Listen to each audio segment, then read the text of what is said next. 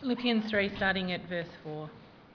Though I myself had reasons for such confidence, if anyone else thinks he has reasons to put confidence in the flesh, I have more. Circumcised on the 8th day, of the people of Israel, of the tribe of Benjamin, a Hebrew of Hebrews in regard to the law, a Pharisee, as for zeal persecuting the church, as for legalistic righteousness faultless. But whatever was to my profit, I now consider loss for the sake of the gospel. What is more, I consider everything a loss compared to the surpassing greatness of knowing Christ Jesus my Lord, for whose sake I have lost all things. I consider them rubbish, that I may gain Christ and be found in him, not having a righteousness of my own that comes from the law, but that which is through faith in Christ, the righteousness that comes from God and is by faith. I want to know Christ and the power of his resurrection and the fellowship of sharing in his sufferings, becoming like him in his death, and so somehow to attain to the resurrection from the dead. Not that I have already attained all these things or have already been made perfect, for I press on to take hold of that for which Christ Jesus took hold of me. Brothers, I do not consider myself yet to have taken hold of it, but one thing I do, forgetting what is behind and straining towards what is ahead, I press on towards the goal to win the prize for which God has called me heavenward in Christ Jesus. All of us who are mature should take such a view of things, and if on some point you think differently, that too God will make clear to you. Only let us live up to what we have already attained.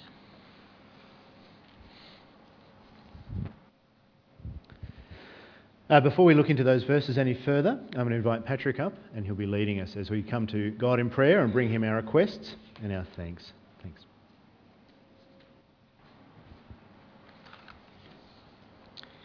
Well, let's come to God in a time of prayer.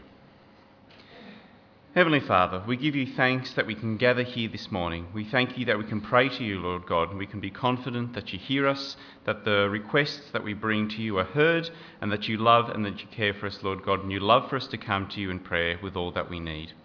We pray for our Connect groups, for our recently started Bible studies and our Connect get-togethers and lunches, Lord God. We pray for these groups as they meet together, that it would be a time of encouragement, it would be a time of growth, and it'd be a time of getting to understand and know you better, Lord God. We thank you, Lord, that you call us to meet together, that you don't call us to just be individuals in faith, but that you call us to regularly meet to encourage one another, to build one another up, and learn from one another. So we pray for our Connect groups as they get further underway.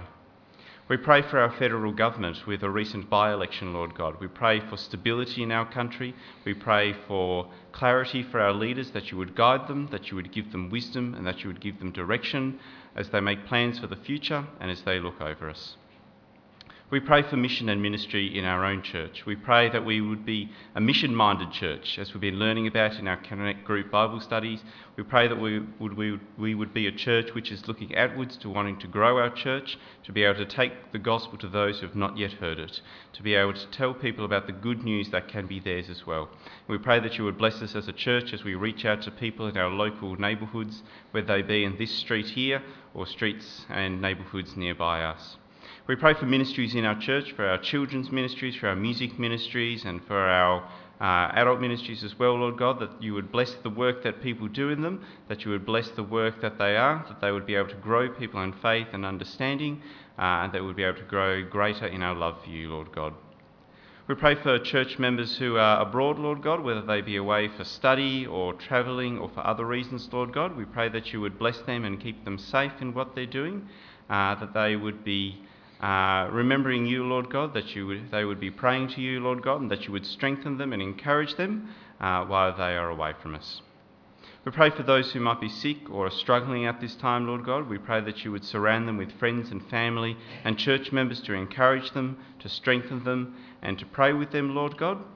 We pray for those who might be going through difficult times, whether it be at work, whether it be with family, whether it be for all manner of reasons, Lord God. We pray that you would encourage them, Lord God, and again surround them with friends and family to support them, and that they would find comfort and knowing that you love them, Lord God, that you care for them, and that you always watch over them. We thank you, Lord God, that we can pray to you knowing that you do care for us, that you are always there for us, and ultimately you have what is best planned for us, Lord. We thank you that we can know and trust in you. We can trust in the goodness of who you are. We can trust in the fact that you do have a plan for us, Lord God. We thank you for sending Jesus into this world to die on the cross so that we might have life, Lord God. We thank you that Jesus came so that we might know you better, so that we would be able to share in the promise of heaven, Lord God. We just thank you, Lord God, again, that we can pray to you. We thank you that you are an amazing and wonderful God. We praise you, Lord God. We pray all these things in Jesus' name. Amen.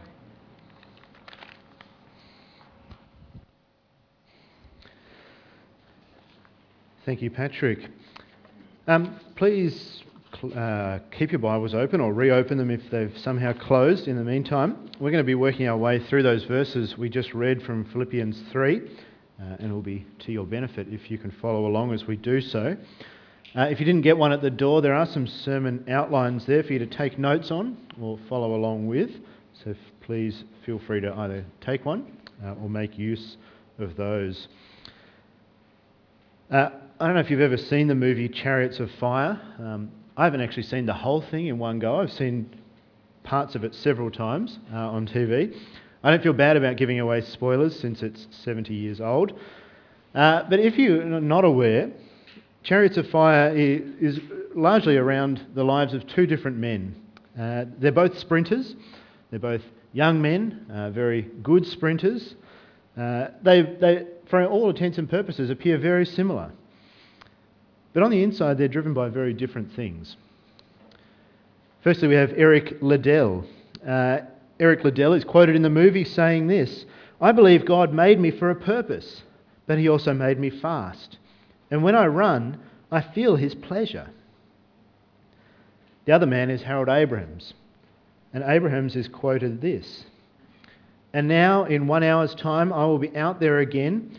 I will raise my eyes and look down that corridor 4 feet wide with 10 lonely seconds to justify my whole existence. But will I?" Now here's a question. Out of those two sprinters, who do you think was the happier runner? Who do you think was more confident in themselves or more joyful as they approach life? I mean, it's fairly obvious, isn't it? It's the man who could speak of running as a pleasure and of delighting in it. It's Eric Liddell, not Harold Abrahams. See, Abrahams need to find in running purpose and pleasure and a reason for existing. In the end, it actually robbed him of his joy. His desire to justify his existence by being a good runner burned him out, and in essence led him to a desperate and joyless life. Now we might say that's crazy. Who would want to justify themselves by running, of all things? It is extreme. But is it so unusual? I live for my work. I do anything for my kids. We hear that a bit more often, don't we? Or if we do something in our life badly, oh, at least I'm good at. Or we come to a situation, we lose something, maybe a job, maybe our mobility, maybe our ability. My life is nothing without. So we're actually doing the same thing, aren't we? With good things, maybe careers or children or sports or whatever, but we're using them to justify ourselves, to find our purpose and our reason for existence. And the problem is, when we do that, we end up in the same place as Harold Abrahams did. A desperate existence. Indeed, a joyless existence in which everything is dry and difficult. Contrast that to Eric Liddell's confidence, his freedom, his joy, even in running, but in all of life. I mean, how is that possible? Even more, how can we have that? Because it's surely desirable. Well, our passage today answers that question for us. If you've got a Bible in front of you, you'll see at the very top of the passage, all of this comes under rejoicing. It's a passage of joy, it's a passage of confidence in the midst of success or failure, or plenty or want, ability or inability. This passage shows us how we can have confidence and joy in all those things and more. And it's all in what we shape our life around, what we prize and what we strive for. Now, where we started our reading, Paul is recounting before this church a whole list of things that he used to treasure. He was circumcised, which means he's a devout Jew. He was an Israelite, a part of Benjamin, which is a good tribe in Israel. He had clean blood, a good bloodline. He was a Pharisee, so part of the elite of the Jews. He was zealous. He was a law keeper. He was, this is a boasting list. This is a lot of great things if you were a Jew, as strange as they all seem to us. Maybe if Paul was born today, he might say, I was born a Murdoch. I'm from old money. I was educated at Sydney Grammar, top of my class, double doctorate, high achiever, youngest billionaire in Australia, and so on. Maybe he would say that.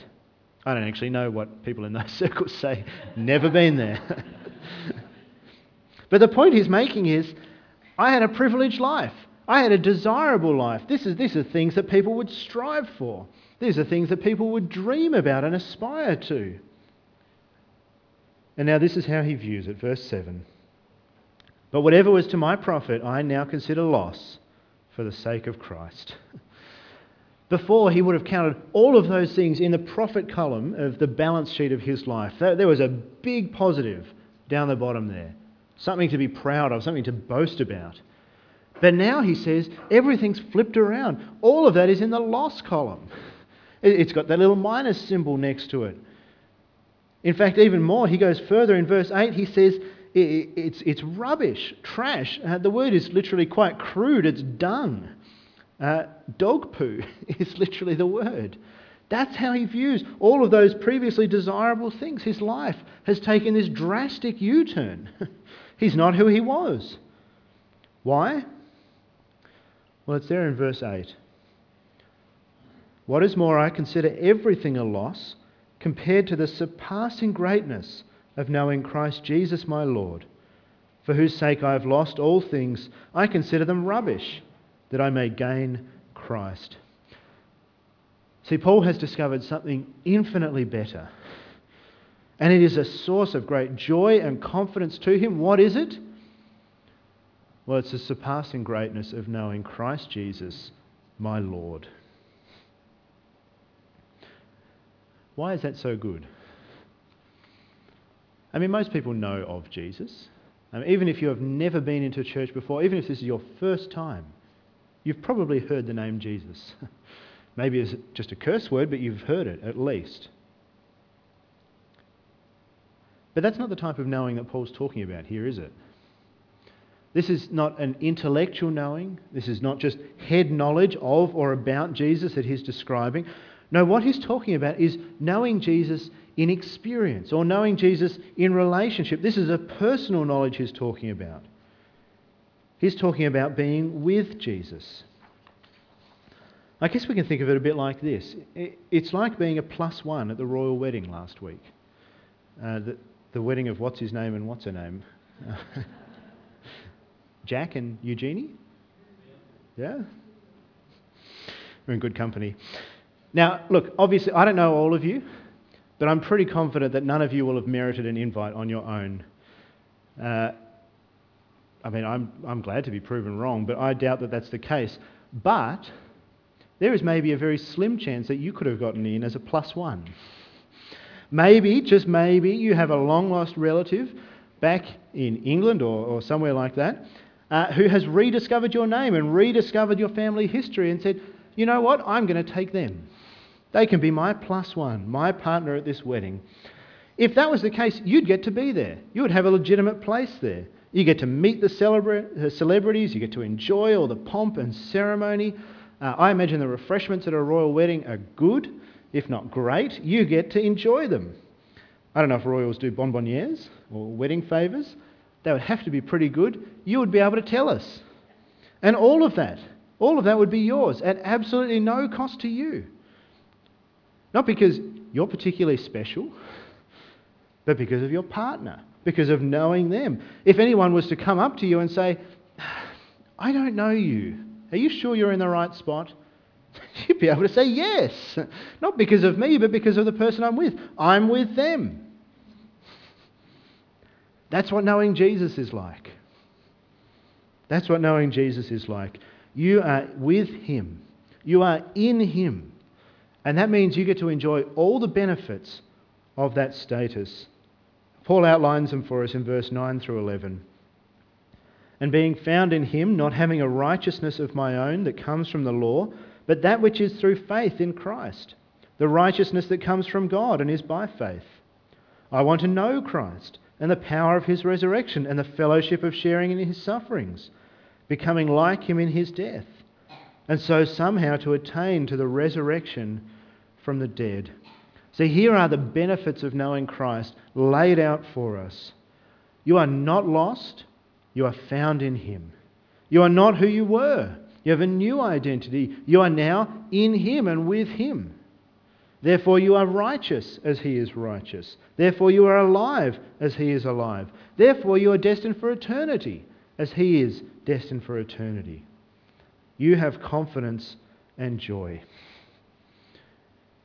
You are found in him, sharing in his righteousness. That is, sharing in right standing before God. There's no barrier between you and God anymore. All that sin had separated is gone.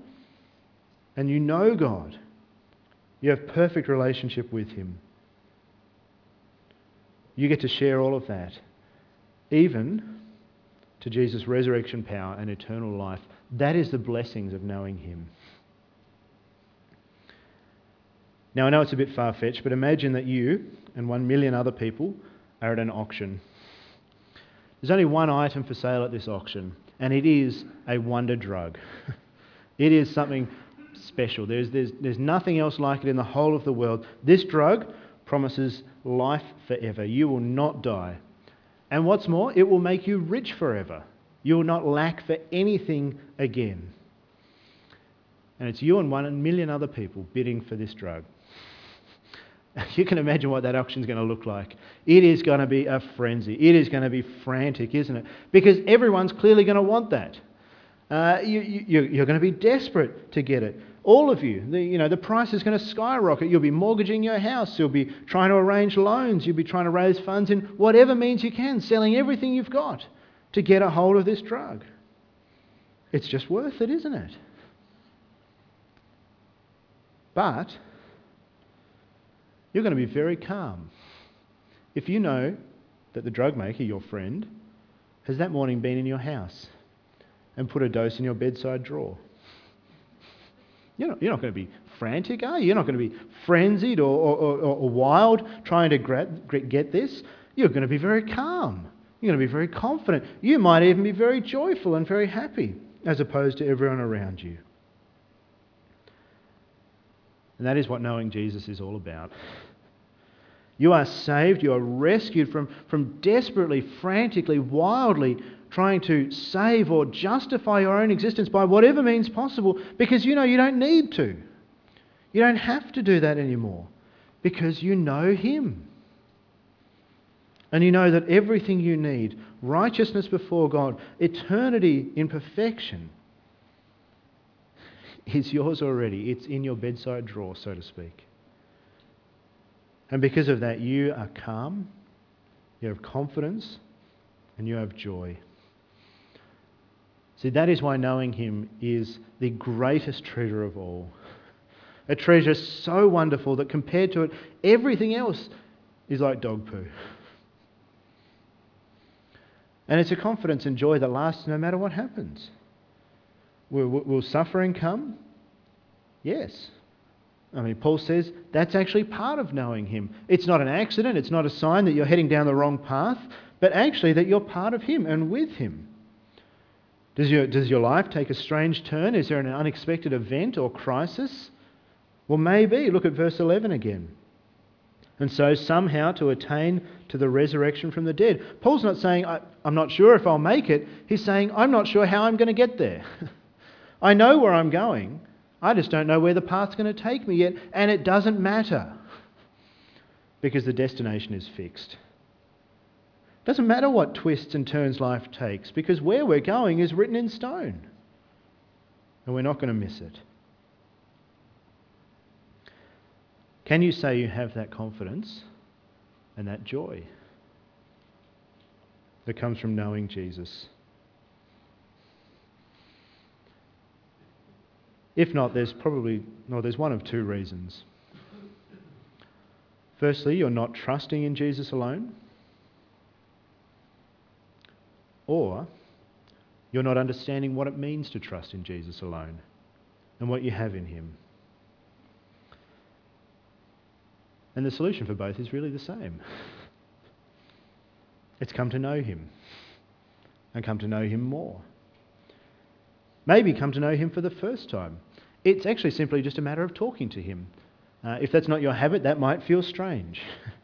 You can do it by yourself, quietly, out loud. You can do it with someone else, but that's all you need to do. Just talk to him. Like any other conversation, if you like. You introduce yourself. Tell him of your need for him. Tell him of your trust in him. And come to know him. If you've done that already, keep talking to him. Remember how great a treasure he is. Remember how rich the blessings found in him are. Ask him for help, that you will prize him more. Spend time with other people who trust him, that they can help you to trust him and know him more. That they can point you to him. Simply know him.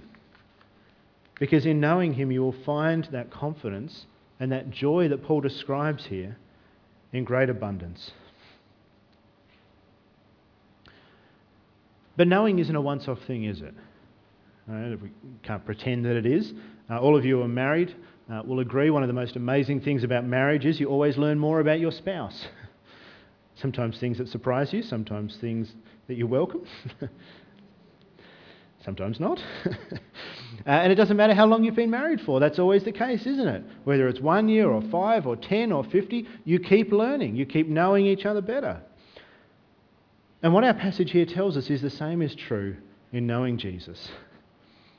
We just keep getting to know him better, prizing him more, trusting him more, experiencing his power in our lives more, enjoying this confidence and joy that we get in him more. And that was true for Paul as well. He describes it in verse 12. Not that I've already obtained all this or have already been made perfect, but I press on to take hold of that for which Christ Jesus took hold of me. See, even Paul said, I don't know Jesus nearly as much as I would love to. And so I press on to do it more and more, responding to the love that he's shown me more and more. Because one day we'll know him fully. Verse 13 and 14. Brothers, I do not consider myself yet to have taken hold of it, but one thing I do, forgetting what is behind and straining toward what is ahead, I press on toward the goal to win the prize for which God has called me heavenward in Christ Jesus. See, if knowing Jesus is the best thing, if knowing him is a treasure beyond compare, if knowing Jesus is the destination, the goal of our lives, then run to him now. Know him more now. Seek him now. Because he is that good. He is worth getting. He is worth running to. I never have, and I never will run an ultramarathon. Shocking, I know. And if you set me on the starting line, I'm heading the other way. I have no desire to do that. It just does not attract me whatsoever. But if you set me on that track and say at the finish line there is $100 million written out to you, guaranteed if you finish, all you need to do is finish. I'm off. I'm going. Bung knee and all, unfitness and all, I'm there. Kilometre after kilometre. I'm told ultramarathons usually run 160 plus kilometres. I'm doing it. I'm not going to be fast, but I'm not going to stop. It's going to take me days. It might even take me weeks. But we're going to make it there. You and I are having a word afterwards. I'm going to make it, aren't I? Because all I need to do to keep going is fix my eyes on that prize. I mean, it's guaranteed me. All I need to do is get there. And that's what Paul wants us to do. Fix our eyes on this prize because it is incredible. I mean, $100 million is nothing compared to this. It's dung, it's dog poo compared to this. Because this prize is life guaranteed forever. It is perfection you cannot imagine that will be all yours. It is knowing Jesus fully, perfectly, face to face even, for all time. See, when you know Him, when you know this is the goal, you lift your eyes, fix them on that prize. And in doing so, you will be able to run that race confidently and joyfully even. Whatever that race brings, you'll run it well. You'll keep going because you know your goal and you know that your goal is good. If that race runs through job loss, you won't stop. If it goes through health scare or relationship breakdown, you'll feel the pain of it, but you won't falter. If it goes past cancer or the loss of a loved one, you may stumble, but you won't stop. You know that painful things will come, but far better is ahead. You won't be distracted by the good either. Job opportunity or job success may be a downhill with a tailwind, but you won't turn aside. Wealth or achievement won't lower your eyes because the prize ahead pales all those things into insignificance. A candle is bright in a dark room, but in daylight it is nothing. So too, all those distractions of the world are nothing compared to the sun that is Jesus. They are dim next to Him. Things to be enjoyed, things to be endured, but not things to turn us aside. Nothing compared to the goal. We need to strive for this race, joyfully, confidently, but striving nonetheless. It's not just a waltz in the park, it is a hard race. There will be seasons of sprinting, there will be seasons of jogging, there will be seasons where you just put one foot in front of the other. There will be seasons when all you can do is crawl inch by inch. But in all of those seasons, the goal is still good. And so we keep going. Ask yourself, what's preventing you running well? What is it that's distracting you? What is it that's entangling you and holding you back? What is it that's lowering your eyes? And get rid of them. Or at the very least, put them in their place. And lift your eyes, fix them on the goal that is coming, and run well.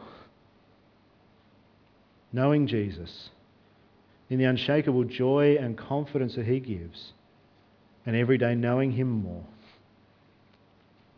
And looking forward to that day where you will know Him fully. So trusting Him now, treasuring Him now, seeking Him now, talking to Him now, listening to His word now, practicing His ways now, serving His people, the other runners nearby you now. And in all those things, knowing Him more. With your joy and confidence set on the day you'll know Him perfectly. It's always exciting to have a new baby in church. It's one of the things I love about baptisms. There's so much potential, isn't there? You can't help but look at a new child and think, who are they going to be? What are they going to do? Where are they going to end up? What are they going to achieve? I mean, their whole life is ahead of them. What opportunity, what possibility. And I know Patrick and Sarah, whatever the answer to those questions may be, that what you guys want for Lucinda and for James as well, above all else, is exactly what Paul's describing here. That confidence, that joy of knowing Jesus as her saviour. And I know that for other parents here, for all other parents. That's what we want for our kids, isn't it? In fact, even broader, that's what we want as a church family for each other. It's what we want for our community yet as well. That unshakable confidence, that unshakable joy that's found only in knowing Jesus and being found in Him forever. We want that. And let's speak that to each other. Let's speak of that joy and confidence in good times and in hard. Let's model a life of prizing it and striving for it. Let's pray that God would make himself known to our kids, to our friends, to each other in ever-increasing measure, so that this joy, this confidence found in him can be theirs too. Let's pray that now. Let's pray. Heavenly Father, we praise you for the unimaginably rich blessing that you have lavished upon us in Jesus, your Son. We thank you that by his death, his blood shed on the cross, you have taken away everything that stood between us. All our sin and its penalty is gone, so that we can know you and we can be found in you. We praise you that in him we find true and lasting confidence and joy, that in him we are declared righteous before you. We are given eternal life in perfection. Father, we pray that you may give us this joy and this confidence in increasing measure as we even now strive to know him better. But we pray also for those who don't know him yet, that they may meet Jesus, that they may know him as they are known by him, and that they may find in him this joy and this confidence in being his. Father, may he be all our treasure. May he be the goal that we strive to above all other things, we pray. In his name, amen.